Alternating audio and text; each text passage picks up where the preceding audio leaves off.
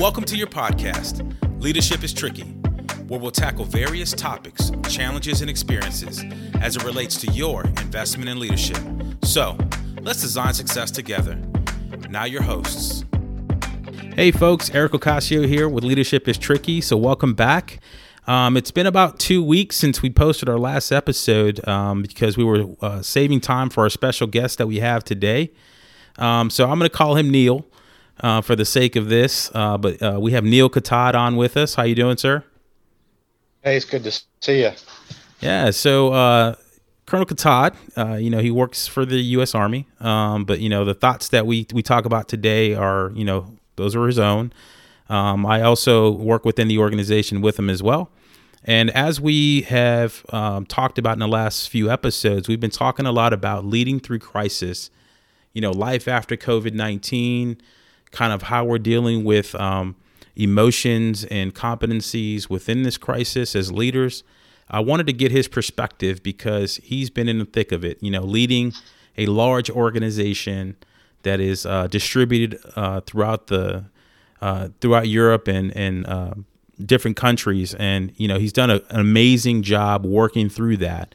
But we want to walk through kind of his thought process through the crisis and managing folks, and then also doing retrospective to see, how he's dealing with it and get a sense of, what are the things that weigh on him heavily. So, sir, welcome. So why don't you tell the audience a little bit about yourself? Hi, thanks. I have been in the Army for 26 years. This is pretty much what I've done my whole adult life.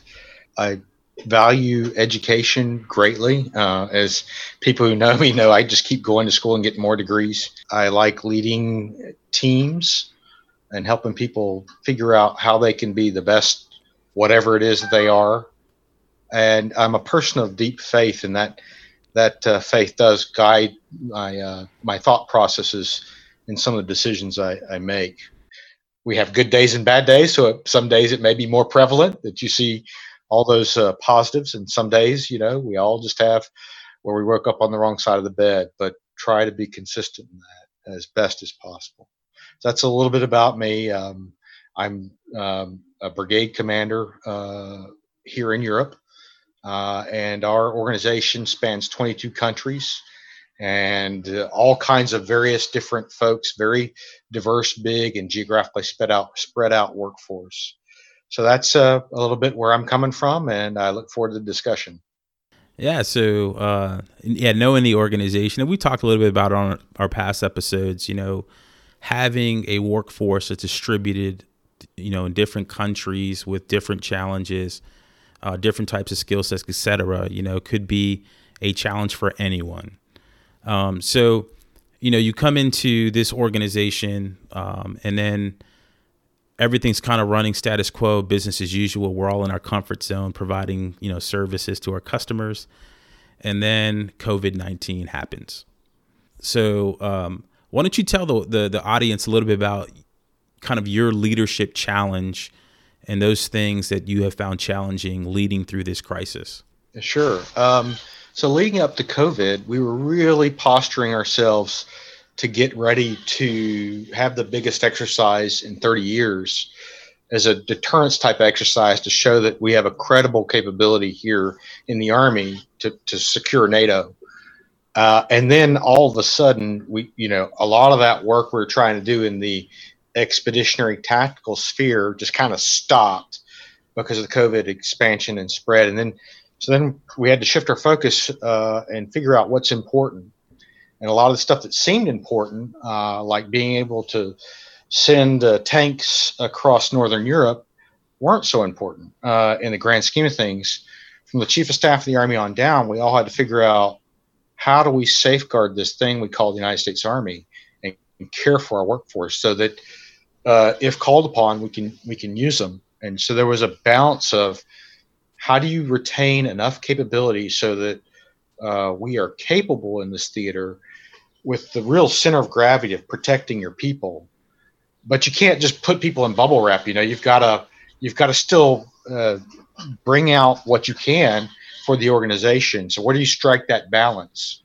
And we thought we were pretty good at being distributed until we had to really distribute from 20 nodes to like 250 nodes of individuals having to telework.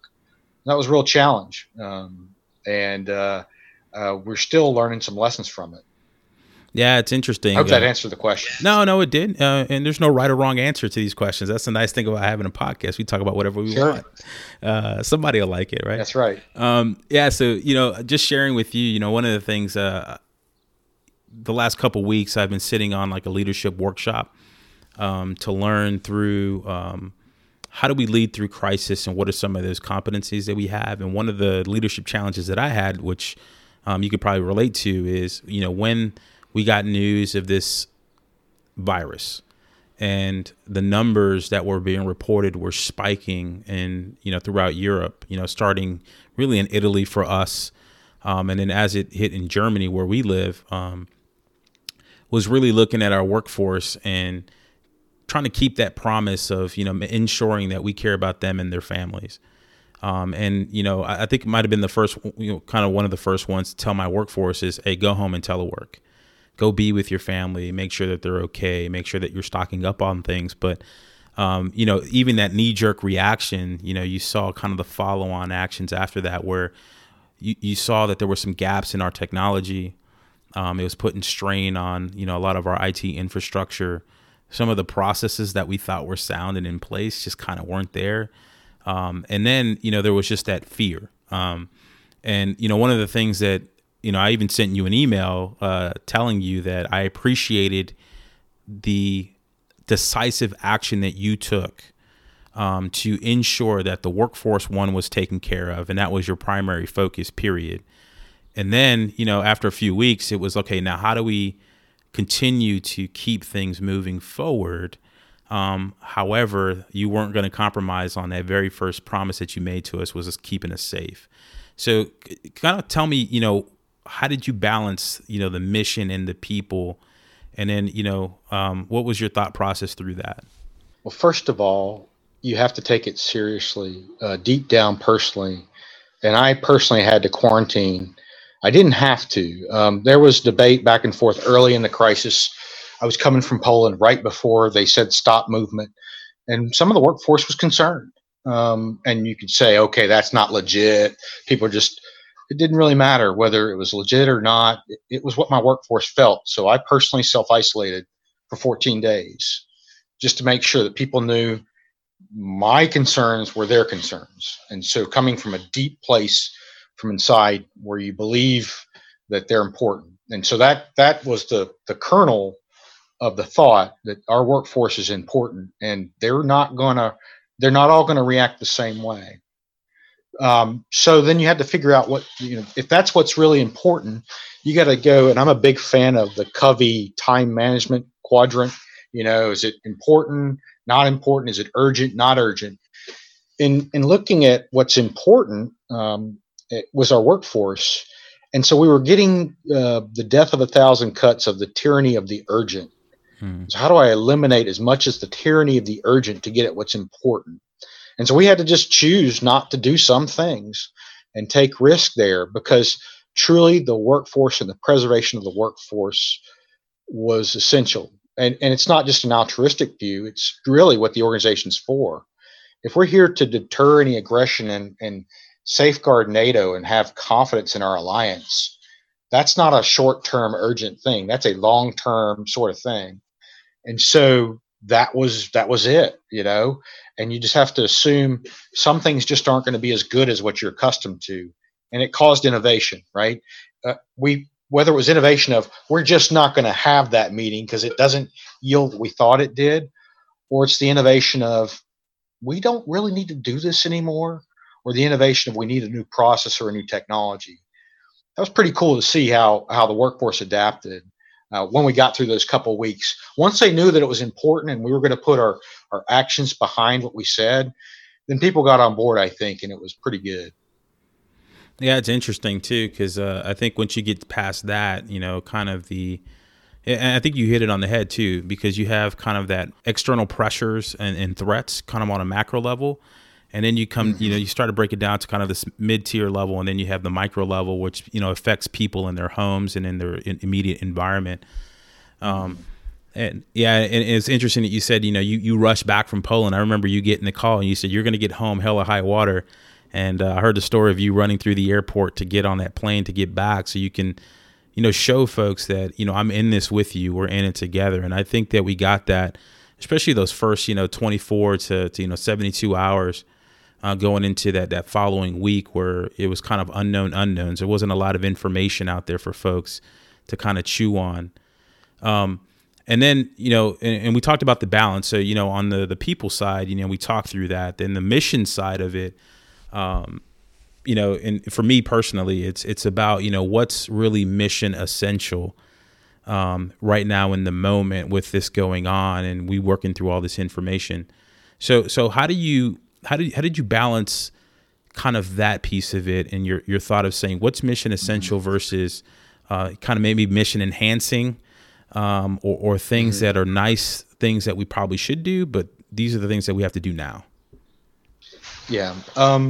Some of it's linked to the national strategy of things that just can't fail. And I won't get into the details of those, but those were some tasks and some organizations that you just have to do the best you can with safeguarding people and creating a safe environment for them to come to, and look in the details of when they're at their home, are they safe? In transit, are they safe? And they come to a safe place. So you have to lead in the big and the small, right? I found myself having to get into the extreme details because those details matter to that person and that family. And so we had to do that. And I had asked myself, is it something that I have to provide to and report back all the way up to the National Command Authority or not? Is it something we can just stop doing for 30, 60, 90 days and we can pick it back up or not? It's kind of like the thought of the brass balls, glass balls, and bouncy balls. I don't know if you've heard that. That's the art of figuring out the thing you can throw up and it falls and it's a brass ball and it hits the ground. It's going to be a little bit more work to dig it out, but it's okay. It's still going to be there. And then the glass ball, you cannot drop. It will shatter and you'll never get it back. And the bouncy ball, you'll have to chase it down the road and you might not ever get back to it because it's going to bounce away from you. So we did do a kind of a brass ball, glass ball, bouncy ball sort of look between the senior leaders to figure out what those were. Because I don't know everything about the organization. So battalion commanders, the senior staff, we all had to talk about it. And one of those brass balls was me coming into work because I was quarantined. So we really had to practice it from a very individual and small team level all the way up to the biggest level at the organization. Yeah, I think you said something extremely important too, kind of early on in your answer, was creating that safe space, creating that holding environment for everyone to feel like, I'm being taken care of. So that way they can later on, continue the mission whenever they were called upon. And I think that gets lost a lot of times in probably many organizations. Full transparency, I've been on all sides of supporting DoD, whether it's a civilian, soldier, contractor, et cetera. And I've even worked in the private sector for a short period of time in my life. But so I think any organization or any work center, team, et cetera, you're looking for that safe space to operate in. And it's nice to see that, folks above you that are making decisions are pulling in experts to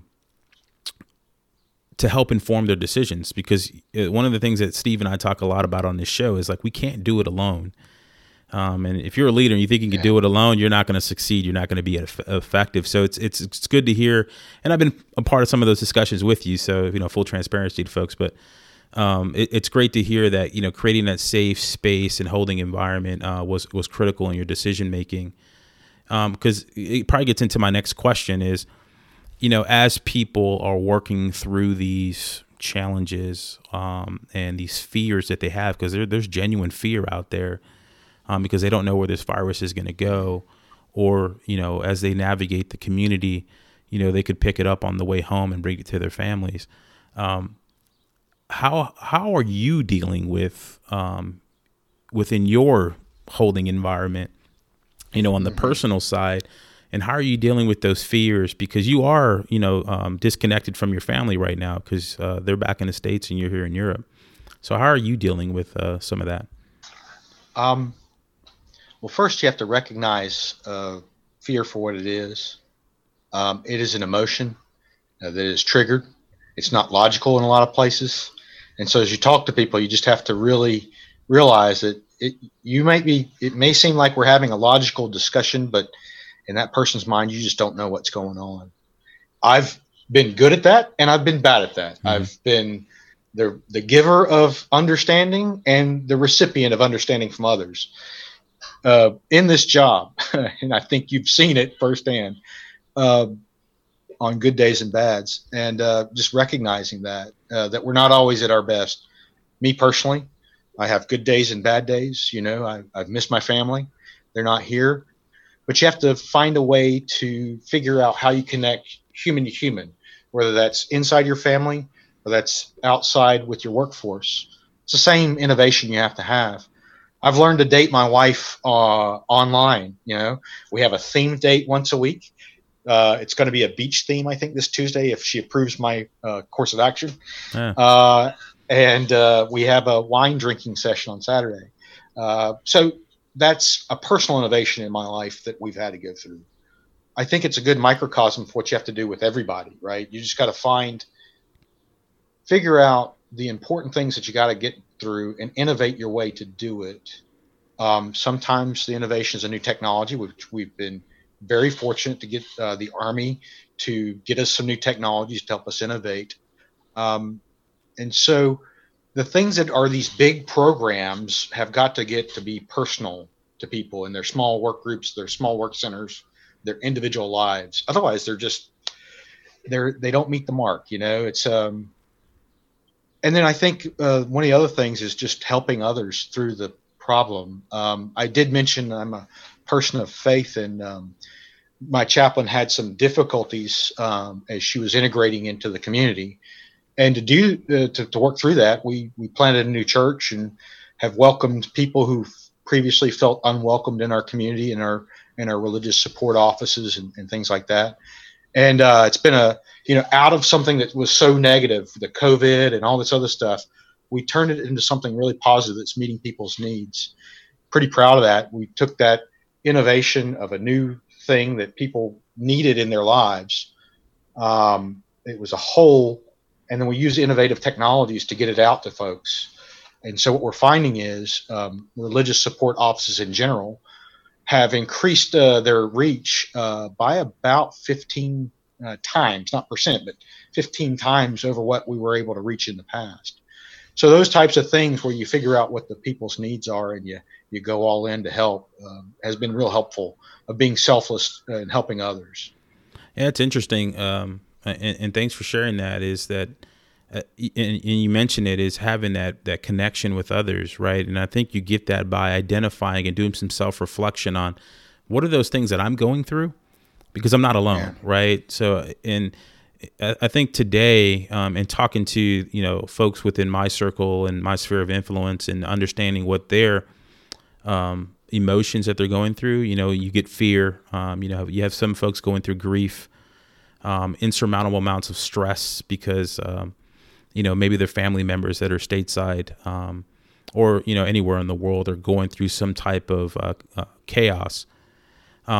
But I just wanted to share, something that we talked about on Friday. And when I say the organization, we did a brown bag on one of our platforms, and we invited people from all over the place. But we were talking through things like, places that you can use as a sanctuary to work through some of those emotions. What's your safe space that you go to? And, a lot of folks said, going to church and being, even if it's virtually, but being amongst people that one can relate or, have maybe the same beliefs and values.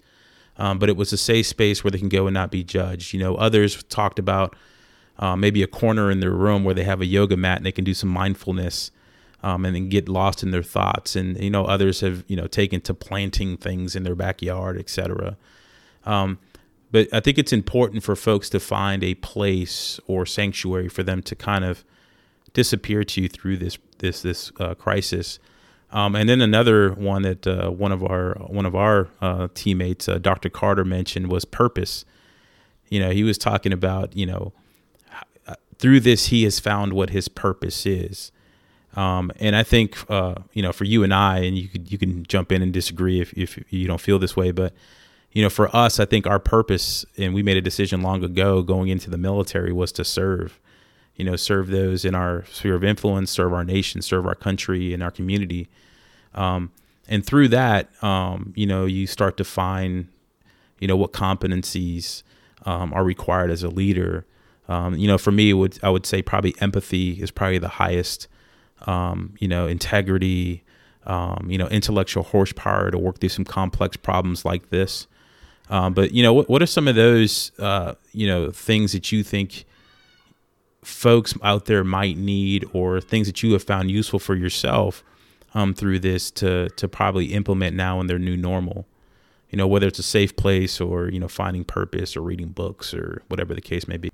Well, I think first, your comments on purpose are very powerful. I was reading, I think, the New England Journal of Medicine, or maybe it was the Journal of American Medicine. They were saying people who lack purpose and feel like they're just drifting is as dangerous for your health as smoking a pack of cigarettes a day. Something like that. I don't know the science behind it, but they came to that conclusion. I assume it was a pretty good journal. It wasn't like, Mad Magazine or something. They'd come to some pretty good conclusions.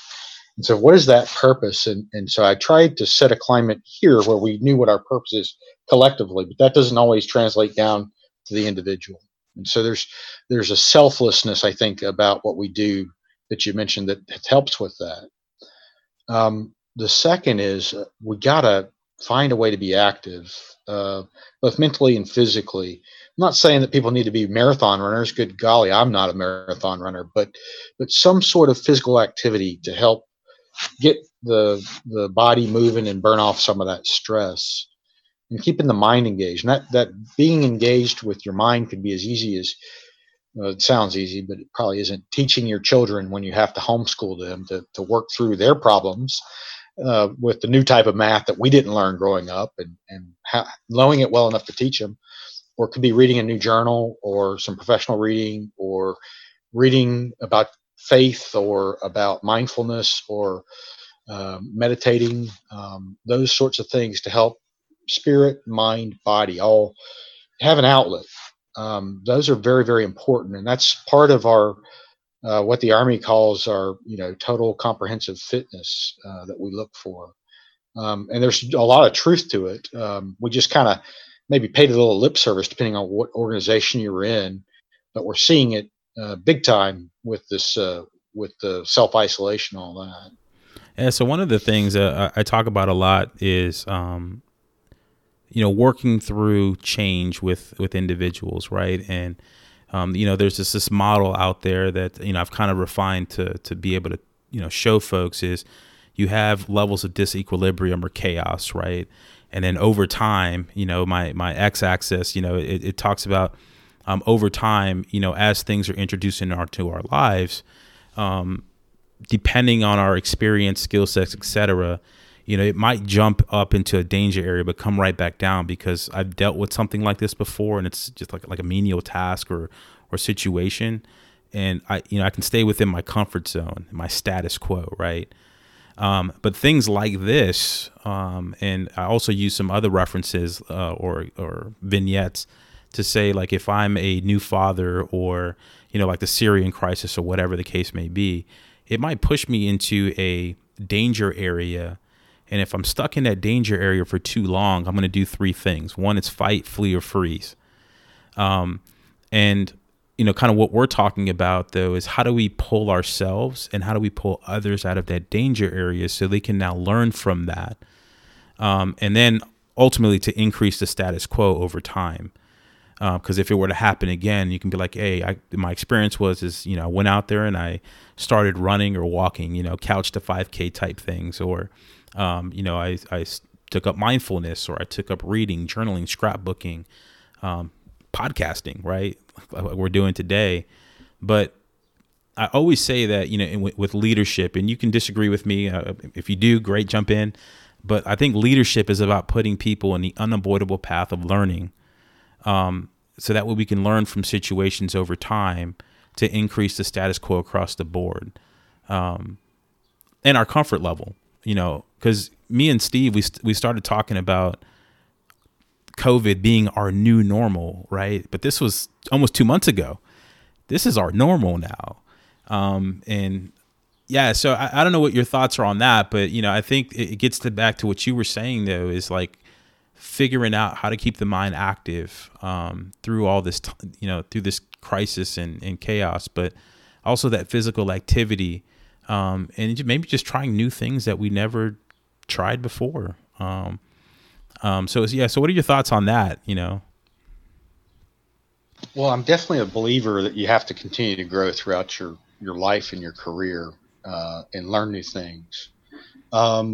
I think there's an art to it, though. Like, how do you, using the crisis you have and the problem sets you have, and knowing where you want to take risk, right? Because you don't want to throw somebody in the deep end of the pool necessarily if you can help it. Sometimes you have to, right? And the Army's real good at that, right? I was never a battalion commander until I was a battalion commander, and then but the Army did give you some mitigating factors. You had to be an S3 running all the operations, and an executive officer running all the logistics and money and all that sort of stuff, to have the tools so that when you got thrown in the deep end of the pool, you at least knew how to doggy paddle. You might not be an Olympic swimmer or something. So there's a gradual, how do you build the capabilities you're looking for in that person, and how do you use community to help you, right? When I was a battalion commander, now as a brigade commander, I have other peers I can call. The 66 of my commander and I talk all the time, and communally we share ideas, right? Because there's a power in mental modeling.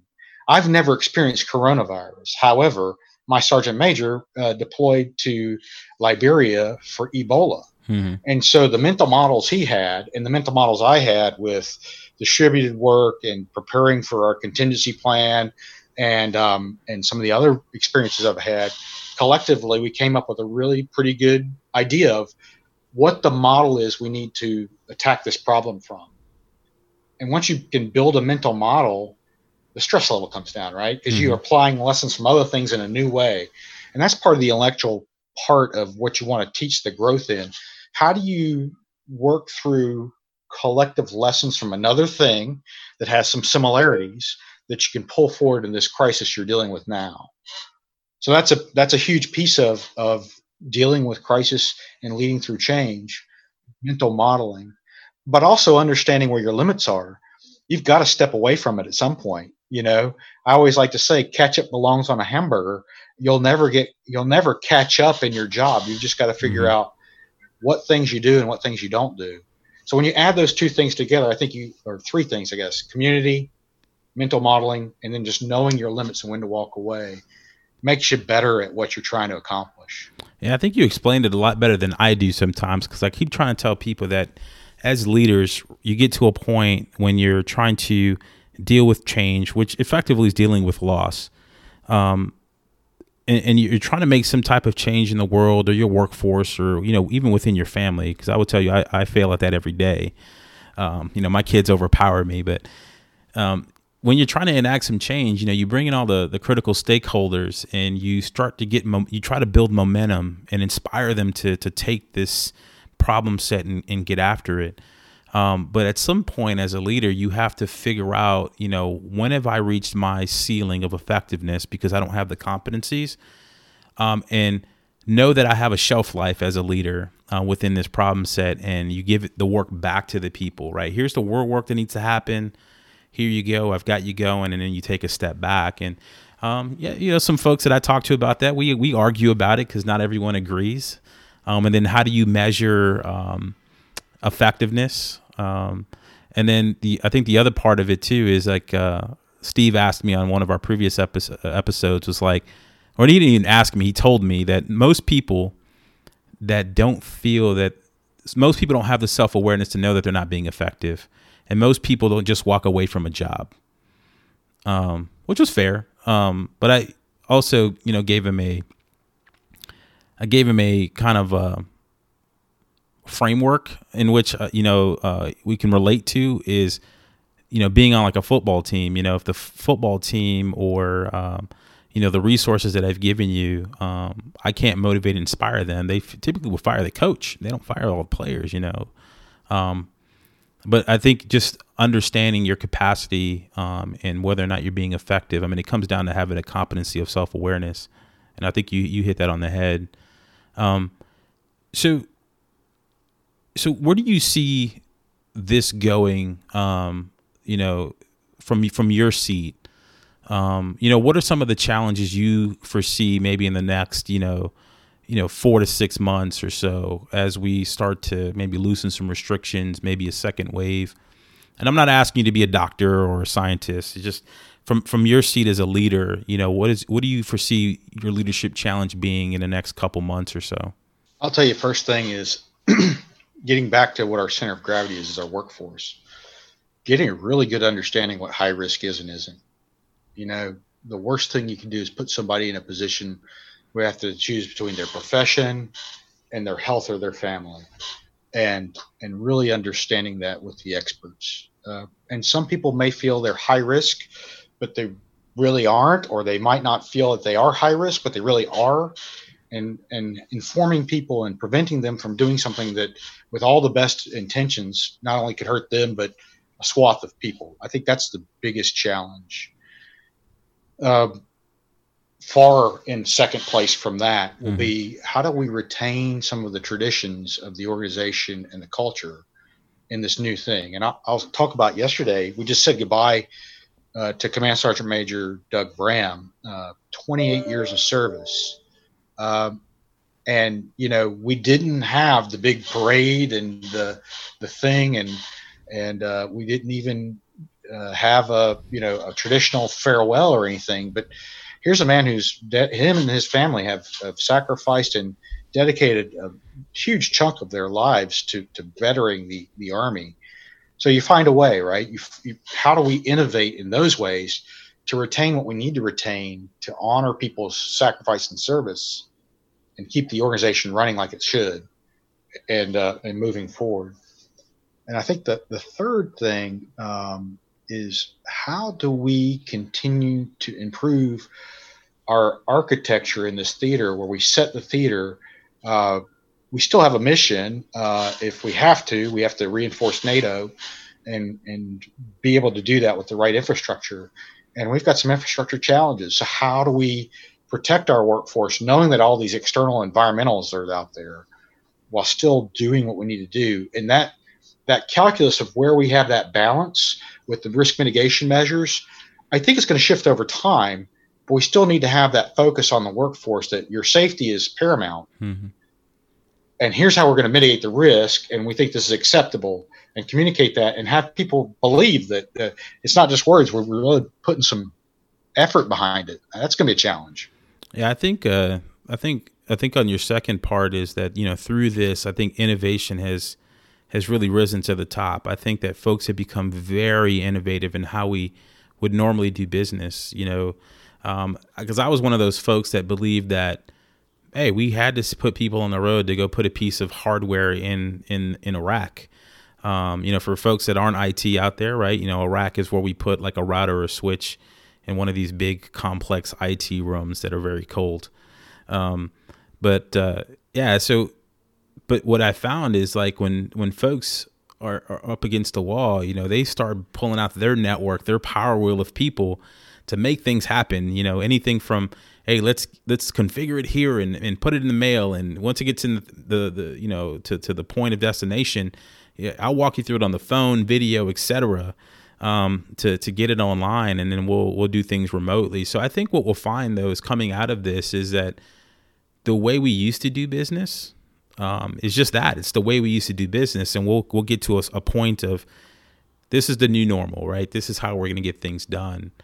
And I'm excited for that, because, even with the telework piece, and I did an episode on life after COVID, and I've had some discussions with some folks on LinkedIn as well about after this, after we come out of COVID and we've gone through this, 100% telework, and we've seen some things and some folks are more productive than others, and some processes are more efficient than others over telework. But, what needs to change, even from an Army perspective, but even academia, et cetera, with minimizing our infrastructure, maybe going to a more distributed model to give people, less commute time on the road and more time with their families, et cetera. So what are your thoughts on that?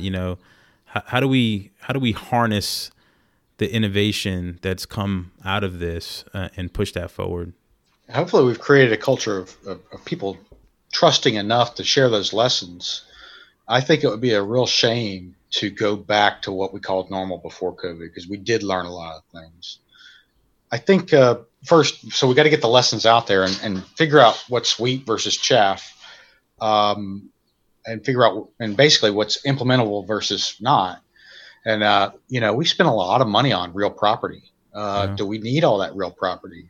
Where's the return on investment on that? So it gets into, once we got the lessons, what do we need to measure to figure it out? And so this is one of the books I made all the majors read and some of the senior staff. Measure what matters. It's on the Secretary of the Army's reading list as well. I didn't know that, but I've been making people do it for 2 years. And, if you're measuring the wrong things, you got blind spots, and you need to have the sensors out there to figure out what is productivity, what is innovation, what is your cost benefit, and that changes over time. And I think that we're one of those, you're right, organizationally, we're at one of those inflection moments where if you know what the lesson is and what the metric you're going after is, you might be able to save on doing things differently. And I've always been a big fan of that. I look at, we have a 90+% customer satisfaction rating when people have a problem, and you balance that with first call resolution on a problem. Make one phone call, you fix it right there on the spot. That's a pretty good metric. That's industry standard, except when you get to voice over IP, we're like at 40%. So you got to deep dive into that and figure out what's the problem. And we have been, and this gets into organizational change. And I've had a lot of resistance on that particular problem. But if you use that as a metaphor for where we go forward, I think that we're going to find that there's a whole lot of stuff out there, like the example you gave of the switch installs. There was some other stuff with getting things fixed. We'd have to send people from Belgium to Germany and then quarantine for 2 weeks, and then 2 weeks on the backside. And we had to figure out, hey, we got a DHL contract. We could do this easily and never cross a border. So it's leading in the small and the big things, and being able to figure out where the high value nugget there is, no matter how small, no matter how big, to implement that change. Yeah, it's going to be an art to it. I'm looking forward to it. I think, and that's a good point right there, where you said it's an art to it, because I think when we talk about change and we're talking about, voice over IP, and we're getting away from more analog phones, and we're looking at, how do we change business practices? One of the courses I was in not too long ago, maybe 3 weeks ago or so, was talking about really managing the loss, because that means a process is going to change for someone. It might be that a job is going to change. And that person that might be doing the job today might not be needed tomorrow. And it's, how do you manage that loss while still meeting the needs of an organization, while still meeting the needs of that individual, because maybe you can retrain, et cetera. And use that person somewhere else, right? We don't need you to do the day-to-day wrench turning, but we might need your mind to help us work through another problem, because this system or transition or whatever the case may be. So, yeah, I'm excited for that. Even within my household is, we've learned that we do not need to spend money on entertainment. Even before COVID, I mean, I'm pretty frugal, so is my wife, but when we did spend money, it would be mostly on like entertainment and things like that. Or we go shopping or whatever the case may be. But I have found, like, I don't miss it at all. I don't miss going to restaurants. That's just me, especially with 2 young kids, because it's stress. That I'm all in for, ordering something in, getting on Netflix, and we create like a movie night, with the family and do board games and card games. And I get more fun out of that than having to leave the house. So maybe that's my introvertedness speaking. But what about you? What are some things that you have found through this that you just don't miss from pre-COVID? Yeah, that's a good question. I thought I would miss sports a lot more.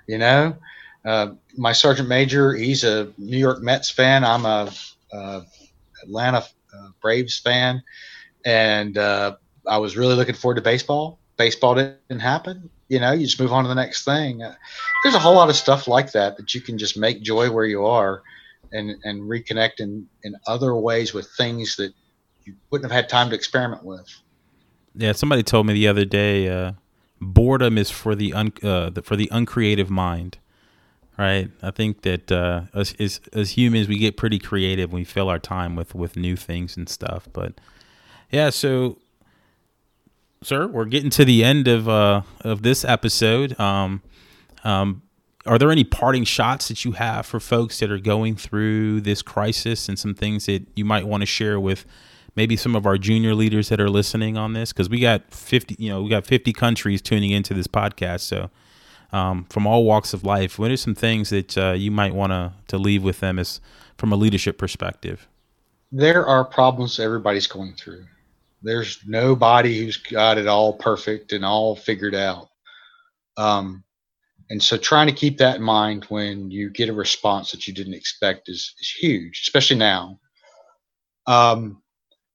And I don't mean to minimize anybody's stress level or difficulty or struggle. There are some real things out there, people not having jobs and that sort of stuff.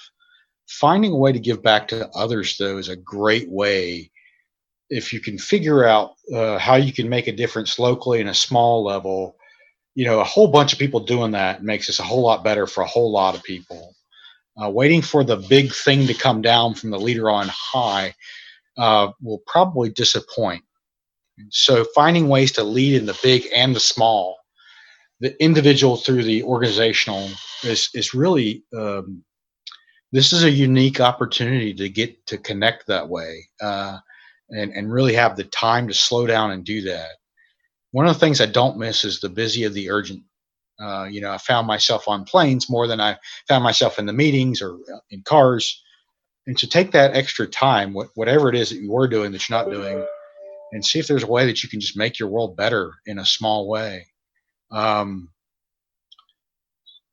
Figuring out the impact you can have near term versus long term, and one's not better than the other, they're just different, is huge too. So I look at the big versus small leadership tasks and decisions as kind of the horizontal or the vertical view of leadership. And then that near term versus long term is the horizontal view.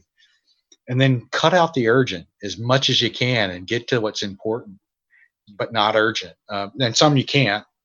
And those are just fun to me. I just have enjoyed the process of doing that because we would not have been able to communicate to people how much we care about them if we stayed in the urgent. And are there consequences for getting out of the urgent? Sure. Are they manageable? Absolutely. Yeah.